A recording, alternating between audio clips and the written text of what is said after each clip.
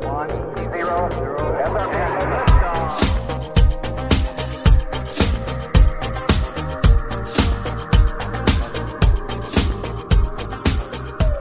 guys, welcome back to Filter. On this show, we recognize that the world can be a confusing place to live in.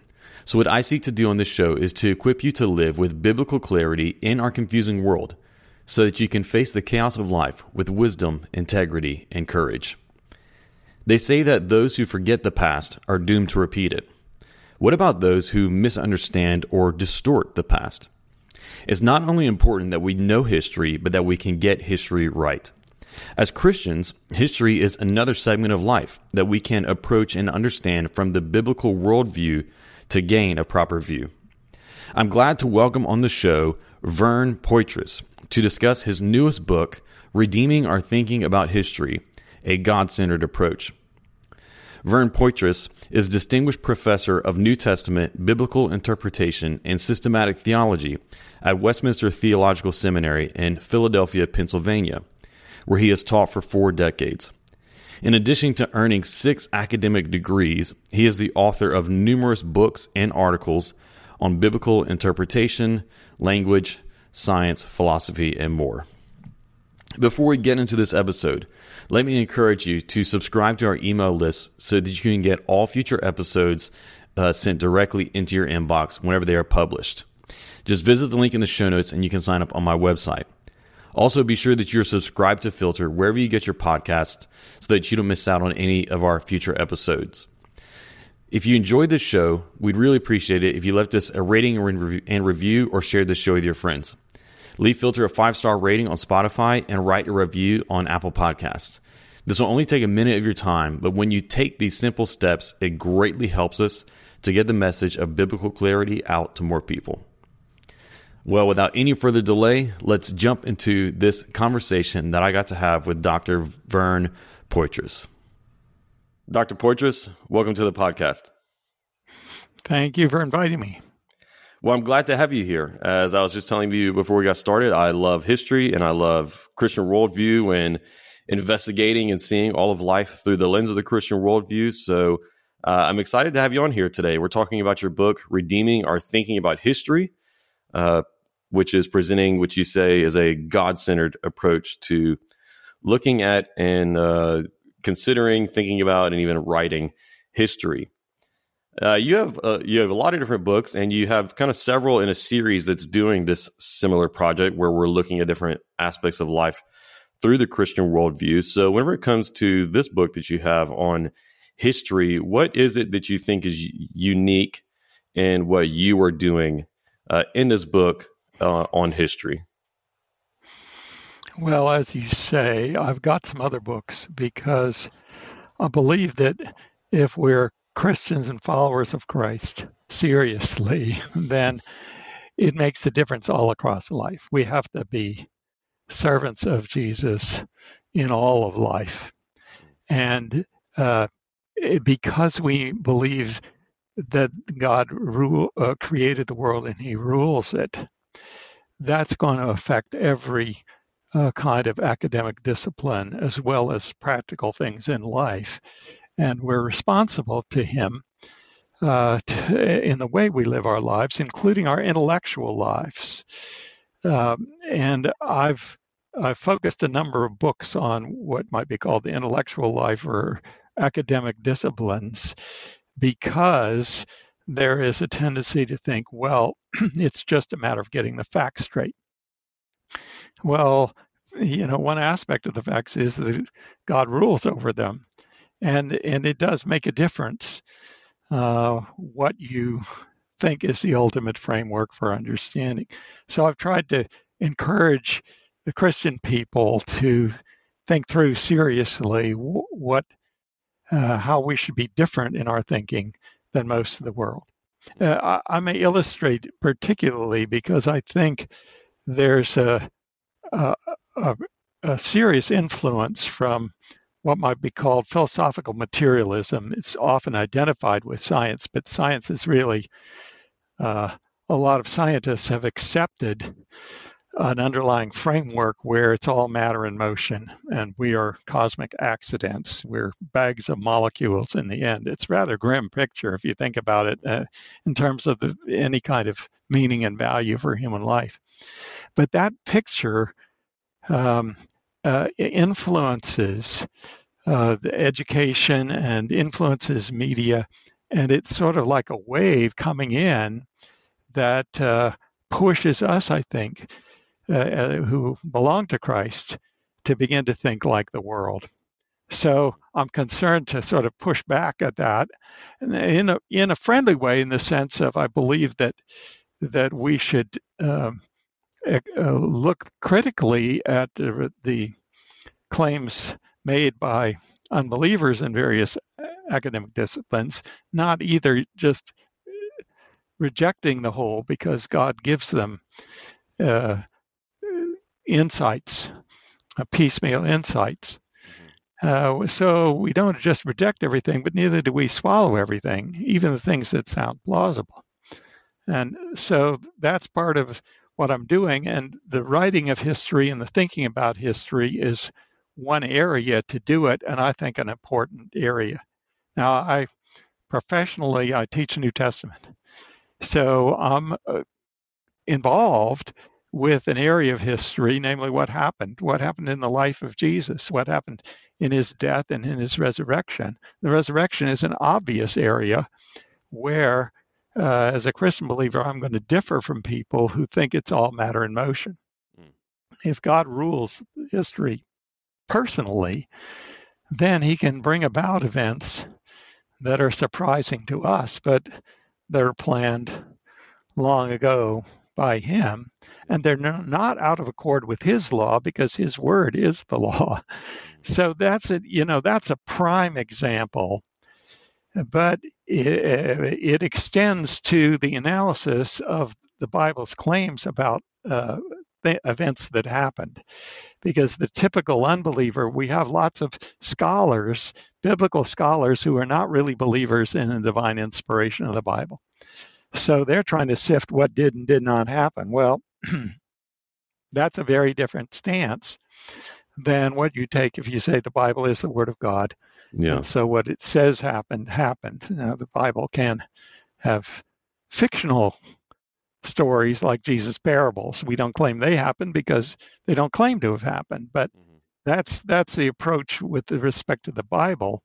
And it matters to Christian believers that they realize that a lot of the things they're hearing around them presuppose that the Bible is just like any other book from ancient times, and so and of course, if they don't believe miracles happen because they don't believe in a God of miracles, then they're going to discount all of that.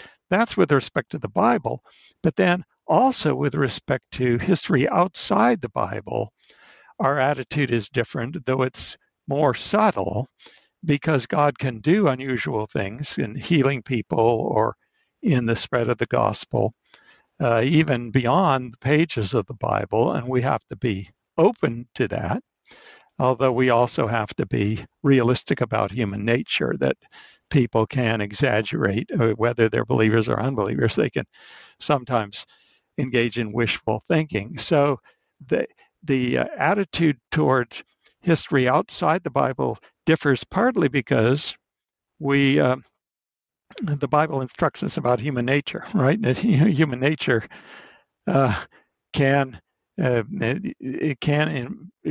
does sometimes involve deep sin, and that people can lie and they can have wishful thinking, but also there's much to be enjoyed and much to be appreciated, because God gives grace not only to those who are saved through Christ, but even beyond that, he blesses people with good health, for instance, with the sun shining upon them, as the Bible illustrates.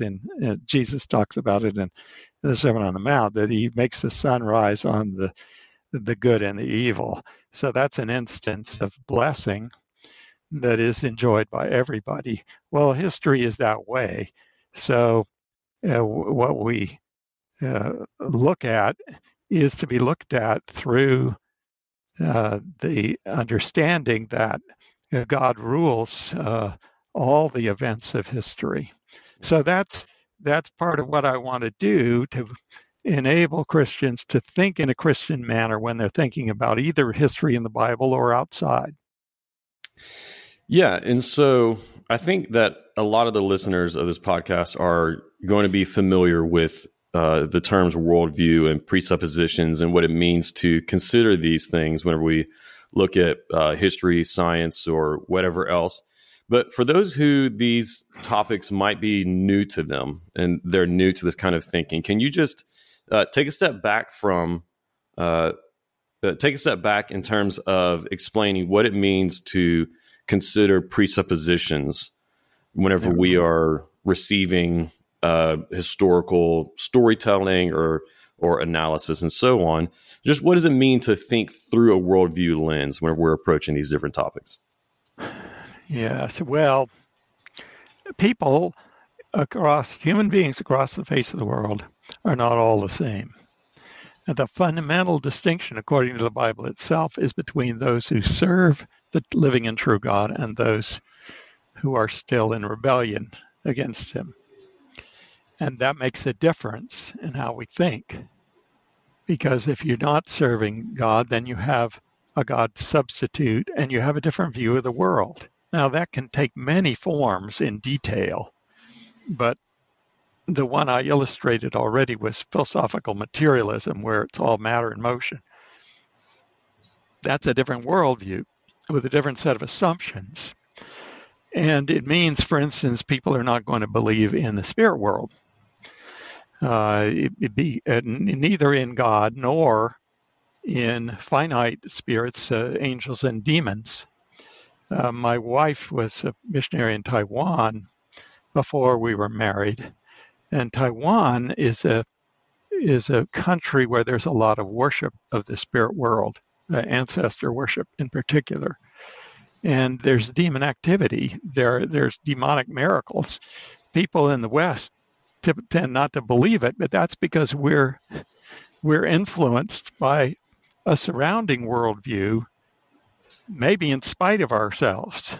Mm-hmm. So this set of assumptions, the fundamental distinction is between, do you serve the true God or not? But then further down, there are other kinds of distinctions. For instance, not only philosophical materialism is ripe in the West, but New Age thinking, where the world is somehow identical with God and you are God in your inner self if only you knew it. Well, that too is antagonistic to a Christian worldview, and it leads to a different kind of thinking about history, because these people do try to be in contact with the spiritual dimension of the world, however they define it. But they're not thinking of the course of history as governed by an all-powerful God and with divine purposes. Mm-hmm. A personal God, I should say, because pantheism always ends up in impersonal, like the Force of Star Wars. Mm-hmm. Though that was, I think, kind of a humorous thing. It's known to be, we know it's fictional, but the idea of a force pervading something is an impersonal ultimate. When you think about it, well, that's a different worldview. Mm-hmm. Yeah, and so, go ahead. You also have people who I think have taken on board fragments of a Christian worldview. For instance, the respect for human beings who are not well off, who are part of various minorities. That's actually a Christian thing, because we're made in the image of God, but it's been secularized and then becomes a religious force of its own that leads to progressive politics. So there's differences there too. We could go on and on about that, but my point is that how one thinks about the world as a whole is going to influence what you think is significant in the course of events, and how do you sift between true and false claims about the past. Interesting. And so when we consider the Christian worldview in history, we can look at how Christianity has had a major influence on the development of science throughout history, on the development of even philosophy and of literature, art, and so on. We can see the Christian worldview working its way out and transforming society in these different ways. Whenever we look at the history of history, in other words, how people have thought about and talked about and written about history throughout time, can we see an influence of the Christian worldview on the ways that people considered history throughout history? Yes, definitely. Well, if you go, for instance, to the polytheistic societies of the Old Testament or the Greco-Roman world, you have people who believe often in a kind of impersonal fate, that things will happen that are just nobody can do anything about. But it's impersonal. And then on top of that, you have what might be called finite gods. You have spirit forces that are involved in things, and if a battle goes wrong or if a voyage goes wrong, it's because you didn't propitiate the spirit of the sea or the spirit of the war. And so your way of thinking about events is deeply connected with serving multiple spirits. Well, Christianity came on Judaism before it with the teaching of there's only one true God, right? And Christianity spread that teaching as well as spread redemption in Christ, which renews our thinking. Romans 12 talks about being renewed in the spirit of your mind. We're renewed in thinking, and we know that there's one God who governs history with purpose, and we know that people are intensely valuable, even people of minorities and despised groups, because they're made in the image of God. That was something radically different from the pharaohs of Egypt. The pharaohs were gods and the slaves were subhuman. So people don't realize often the degree to which worldviews can differ from the Christian worldview that is, as you say, heavily influenced the Western world. So with the belief in the one true God who rules everything, there comes an understanding that whatever you see is the hand of God's providence. So it's providential view of history in a broad sense. Now, in my book, I take up the fact that there can be both reactions to that of people who say, well, it's completely inscrutable. We really can't say anything about God's purposes. And people who are presumptuous, who too quickly will tell you what are God's purposes. So Job's friends are an obvious example within the Bible itself, but it's a kind of warning for everybody else. Just because Job is suffering, his friends thought they knew what the meaning was, what the purpose of God, namely that God was punishing Job for some obvious sin and that he had to repent. But they were wrong. So the fact is, God is infinite, we are finite. And unless God tells us the meaning of some of his works, then we have to be cautious. That's the one side. But I think the pendulum has gone almost too far the other way since, into the 18th and 19th centuries in the West, where things have been secularized and people no longer want to think about God at all. And God is the controller of history, and God is having purposes. And so it's just one event after another with no inherent meaning. And meaning is only created by human beings. Now that gets bleak too. And the historians, even secular historians who don't believe in God, the historians who write interesting history write about purposes. They're human purposes, but they have to have a certain amount of understanding of human nature, both in its potential for good and its potential for evil, for sin. Somebody who is Pollyannish, right, who's everything is okay and everybody is basically good, they're not going to be able to deal with figures in history who were cruel. The Assyrians, the ancient Assyrians, were cruel, and their governments in our own day that are cruel, and you have to come to grips with the fact that evil is there and it's radical. So that's an instance, you see, where a Christian worldview actually helps us to face the radical character of evil. Because we have an answer, a long-range answer. We don't, we can't solve the problems immediately. We know that Christ has to rule and solve them. But we have a long-range answer, which means that we need not conceal from ourselves the fact that people can be really intensely evil sometimes. And we don't conceal from ourselves the possibility of hypocrisy, right? Of people who put on a face of being good people, but they're completely selfish inside. So, and that's part of understanding what's happening in history, and even what's happening in our local history, right, in our own lives. To understand human nature in its badness as well as the potential for good is a very significant clue. But we're not going to understand that except in relation to God, who is the standard for good and evil. Yeah, just as you're talking and thinking of all these different ways that a Christian worldview equips us to really think well about whether it's ancient history or more current events, like you were saying, the reality of evil and the universality of sin.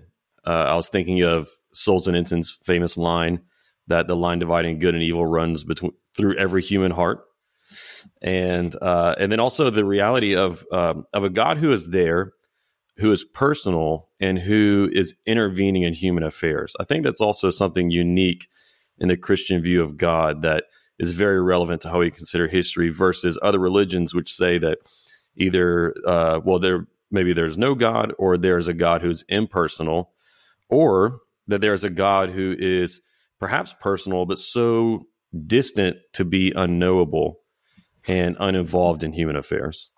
Yeah, right. Islam, for the most part, there are exceptions, but for the most part, it has a distant God. You take Hinduism, that's tightly connected with the caste system in India, even though people are trying to cast it off.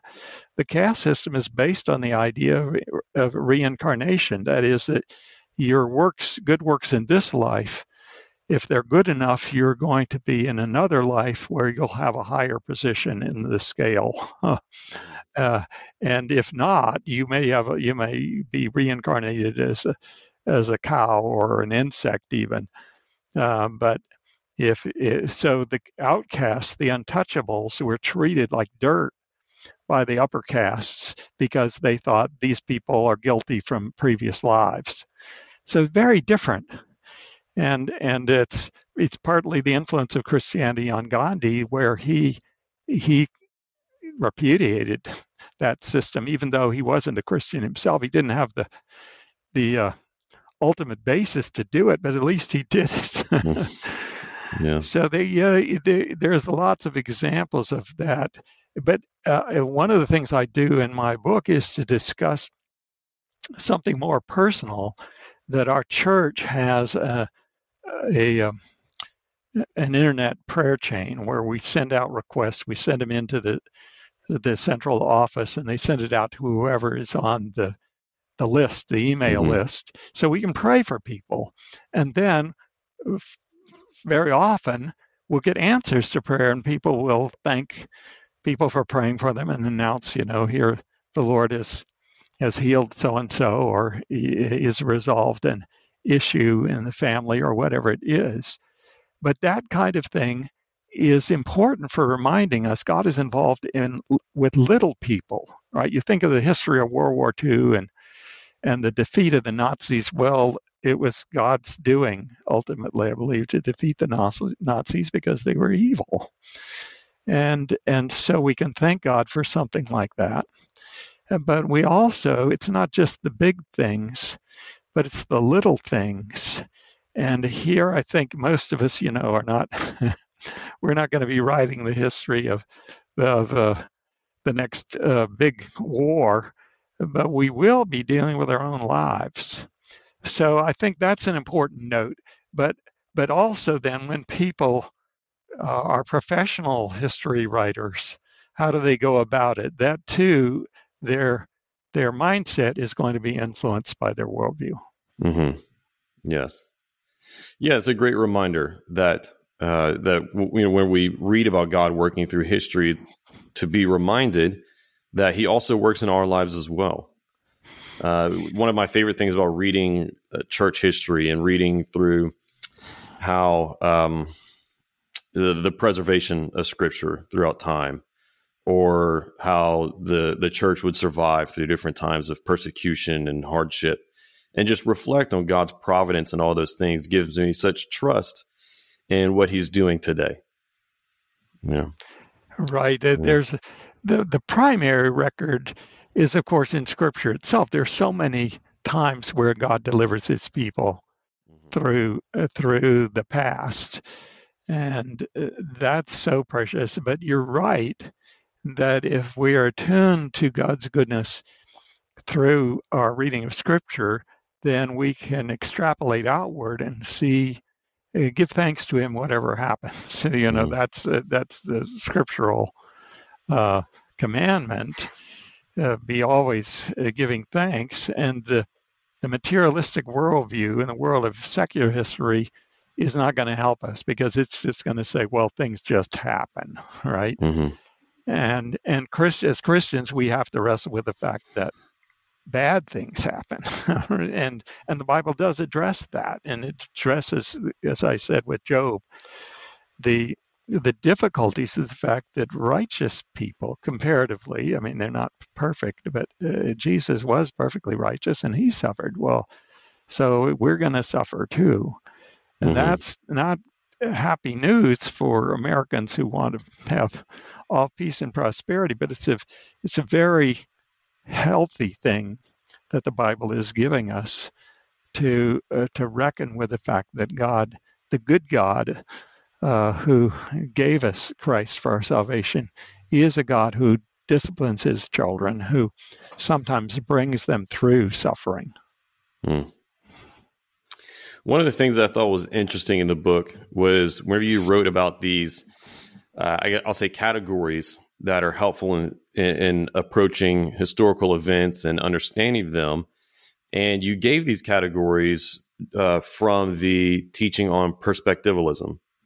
From you and John Frame have written about this, a way of understanding the Trinity, but then how it can also work out into understanding ethics, and you also apply it to history. Can you understand this Trinitarian understanding and how we can use it to read history? I see. Well, yeah, that's a good question, but not an easy question.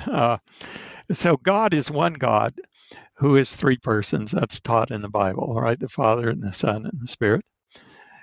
And that's unique, right? There's no model, there's no picture that captures who God is perfectly within our minds. That's what you say right off. In order to understand God is unique. But God does show, I believe, reflections of Himself in the way in which He works in the world.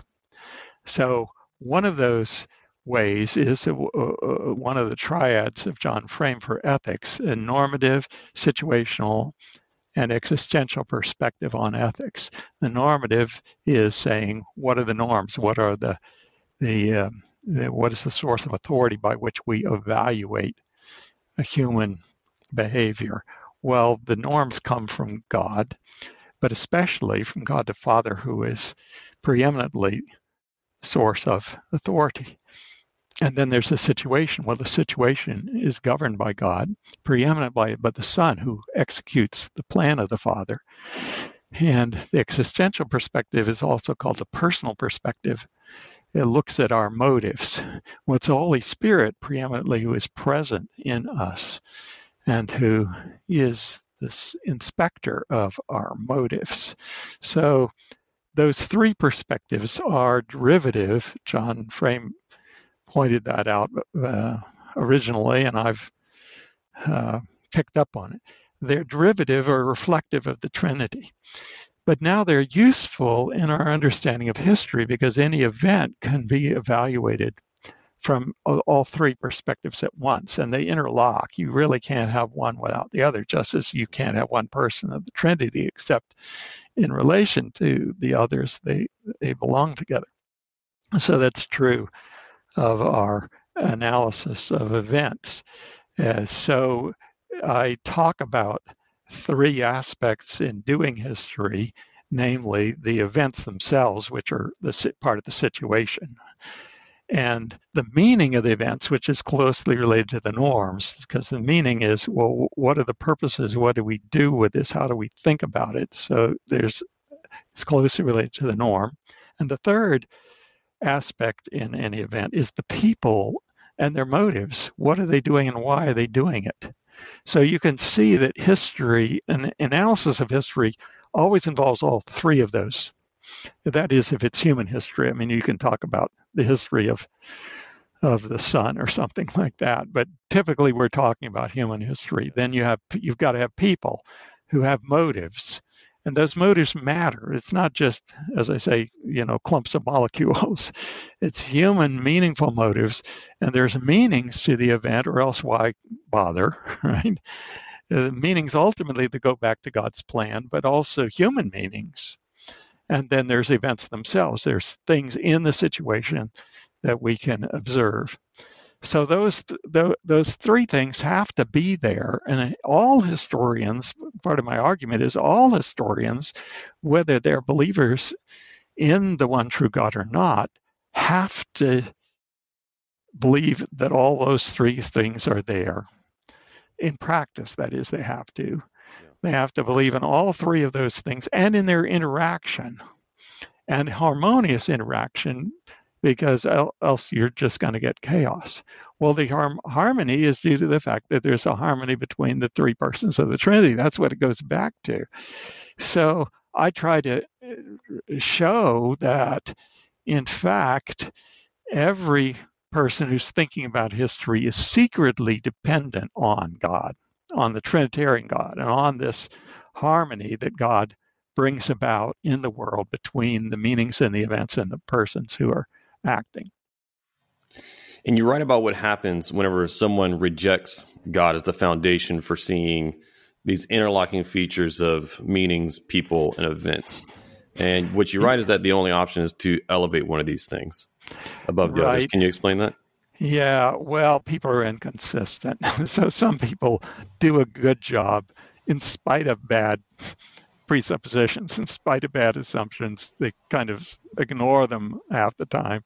But you're right that the tendency would be, if you don't believe in transcendent personal God, who is the source of all three of these aspects, to make one of the aspects itself into a kind of ultimate God that will explain everything. So, for instance, if you start with the events themselves, then what you get is just meaningless events. You get just one event after another. And there are some forms of history writing called chronicle, which are like that. Basically, it's like a diary if you just listed the events without commenting on them. Most diaries, people, express their personal feelings, which gets into the one of the other aspects. So you can have just events, or you can have just meanings, and that takes place with what I call the grand schemes for interpreting history. Marxism, for instance, is a grand scheme that can tell you, if you believe them, which I don't, though they're fragments of truth, they will tell you what the meaning of history is, that it's a succession, it's a sort of struggle of different forms of labor and different forms of ownership from one system, feudalism to capitalism, to national socialism, to a communist utopia. And so this is inevitable, allegedly. The original communists, Marx and Engels, saw this as the pattern of history. Well, that's a grand scheme, right? It's a grand interpretation that shows you the meaning of history, except it's wrong. and what I point out, and what many other people have pointed out, not simply for Marxism, but some of the other grand schemes, is that they're too grand for their own good, right? They always have to deal with recalcitrant events that don't fit into the scheme. And of course, one of the disasters of communism was that the communist utopia never arrived. It was just more big state totalitarian oppression that was even worse than the preceding capitalist system.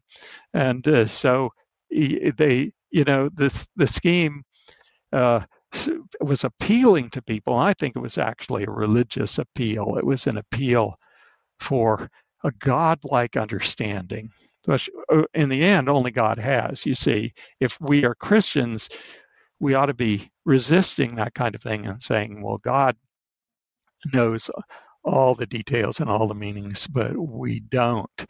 And it's presumptuous to try to build a big scheme that will explain everything. Yeah. So that's an example. The third one is the focus on the existential perspective of the starting point is people. And postmodernism, some features of that are akin to it, because what they do is to say each person has to create his own meanings. There's no meaning out in the world that would be a transcendent meaning, right? Because they've given up on God. So you just create your own meanings, and there are as many interpretations of the events as there are interpreters.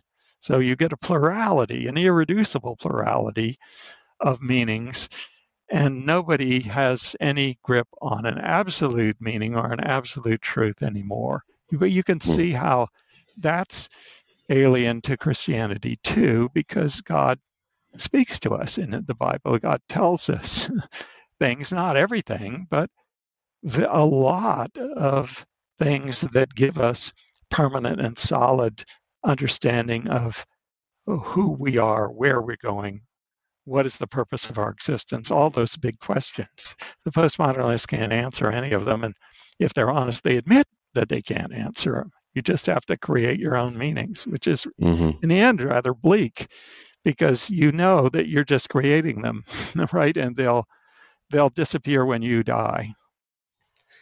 Yeah, well, the subjectivists don't believe in objective truth. Right.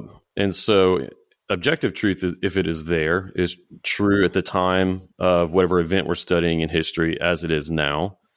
And so if there's a God who is there, who gives us truth, then he gives us truth that is that is true at all time. So if you reject that God and you reject with it a solid basis for truth, well, then, of course, there's nothing that can be truly known about any other given time than what we exist in now. And then even that's questionable if we truly know the truth about what we exist in now in the framework of subjectivism. Like you said, I think it ends up leading people to nihilism. Yeah, and I think this modern, I hope it's a fad, but it's a religious fad, I think, where everybody has the right to define themselves with respect to gender, for instance. Are you male and female or non-binary or furry? That's really everybody becoming his own God. And it's one alternative once you've lost sight of the fact there is a true God who's already defined us. Yeah. As we're talking, I think it's helping me to realize something that I've always sort of, I don't know what the right word for it would be, subconsciously thought, which is that the way that someone views history can tell you a lot about the rest of their worldview. It seems it's a keystone issue that reveals to you the way that they view the present themselves and these worldview questions, because it really reveals a lot. Yeah. Right. Yeah, and I I agree absolutely, and I would add that I think we have leading cultural uh, uh, individuals who are talking very much about painting the picture of a worldview. But for many people, the ordinary people, they don't think it through. It's like osmosis, right? They're absorbing things, whether it's from Facebook or whether it's from the school they're in or whether it's whatever it is around them, the news that they listen to. The news is not just facts, it's interpretation of facts. And so they're absorbing uh, elements of a worldview without realizing it. And so sometimes you actually have to do some exploration to find out where people are coming from. And do you think that there are, whether it's institutions or people who are giving, do you think that they are using history, or at least bad interpretations of history, as a manipulative tool to shape and form people right now? Yes, definitely, because what we're dealing with a lot, we're dealing with partly with people who have given up on meaning, and maybe who are just taking trips on illegal drugs because they can find no meaning. They've given up. But for many people, I think there is a moral appeal, political activism or activism in some cause. Why not just eat and drink, for tomorrow we die? I mean, that's a scriptural quotation from, the Bible saying what happens when you have no God, right? Mm-hmm. Eat and drink, for tomorrow we die. Why not just do that? Why bother about this moral fervor? Well, it is a fervor that's looking for salvation, that's looking for righteousness. But the trouble is, you can't have that without a vision for the meaning of history. The purposes are going somewhere. Why are they valuable purposes? What are we out to achieving?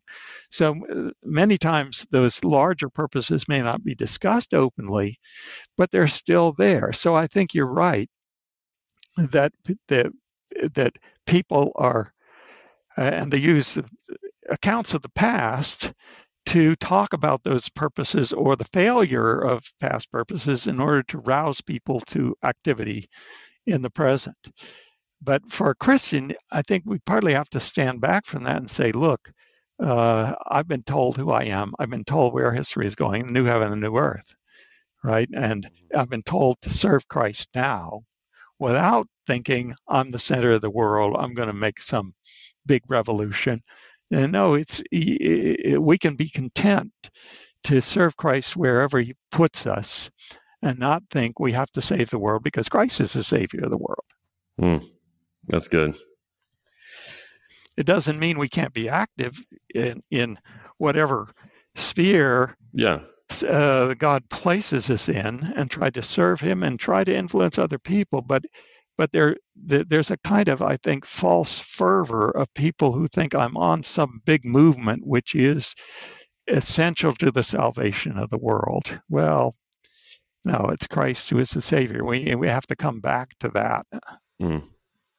And I think that these people who have a desire to see justice or a moral vision to give their life meaning, I think that it's often based upon, if it's not upon a Christian worldview and one that's being put forward by the culture right now, I think it's based upon a very different view of what is evil than what we present in the Christian worldview.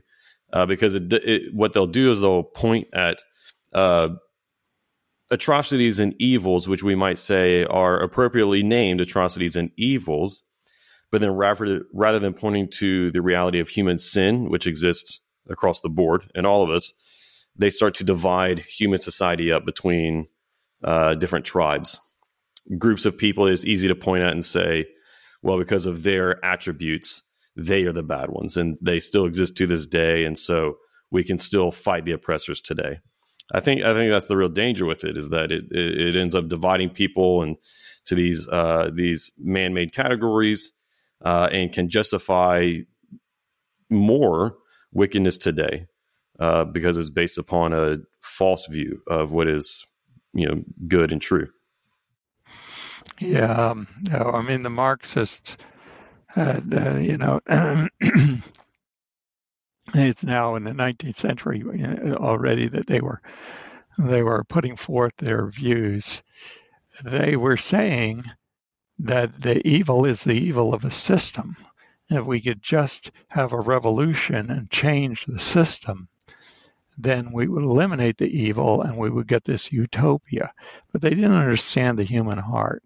They didn't understand that not only some of the capitalists were heartless, and they were pointed out as being evil, and the proletarians were the oppressed and they were the good guys, except they had sinful hearts too. Mm-hmm.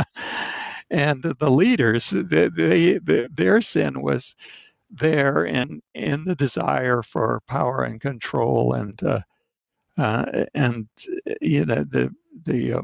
result of communist revolution was never the utopia, but it was because the sin was in the human heart. And I think that's a very important aspect of the Christian worldview to understand. But it's a very hard aspect because we don't want to admit it. Each of us, with respect to himself or herself, that's very painful. So if only we could get rid of our sins just by changing the system. I mean, it's a false salvation, but it's a very attractive salvation because it sounds so much easier than dealing with the horrors of the human heart, of one's own heart. Yeah. So history is important, not just because of the events that lead up to today and the consequences we experience today because of the events of the past, but history is also important because of the way we think about history and how that will then translate into our actions for shaping tomorrow. But I think there's a lot of people who question the relevance of history today, not recognizing these things. As we come to a close, just one last question. If you could just give your pitch for why is it important for our listeners to value history and to think about it well? Why is it relevant? Yeah. Why is it important? You're right, because God says it's important, right? The Bible is full of history that has meaning. And of course, the end point of history is the spread of the glory of God to fill the new heavens and the new earth. So it's central in God's own exposition of the meaning of the world and our meaning as human beings. We're headed somewhere. It's simply that, what I come back to again and again is to say, you've got to read your Bible. You've got to take seriously the fact that this is giving us not only answers of these big questions, but answers that differ from the answers of other systems around us. That's great. Well, once again, the book we've been talking about today and discussing is Redeeming Our Thinking About History. I'll have it linked in the show notes and in the description below, so that if you are interested in getting the book, like I said, I've been reading it, and if you are someone who enjoys and appreciates history, enjoys Christian worldview, this is a book for you, so I highly recommend it. Go pick it up at the link in the show notes so you can get your copy and start reading it today. Dr. Poythress, I just want to thank you so much for joining us today on this episode of Filter. I've really enjoyed the conversation, and so thank you for your time. Oh, thank you for inviting me. I've enjoyed the time with us.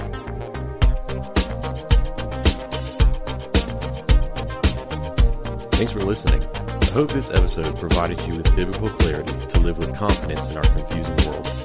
If you enjoyed this episode and you'd like to help support the podcast, please share it with others, post about it on social media, or leave a rating and review. To catch up the latest from me, you can go to my website, aaronchamp.com. While you're there, subscribe to my newsletter so that you can be updated anytime I share new content. You can also follow me on Facebook, Instagram, and Twitter at Aaron M. Champ. Thanks again, and I'll see you next time. Until then, hold fast to the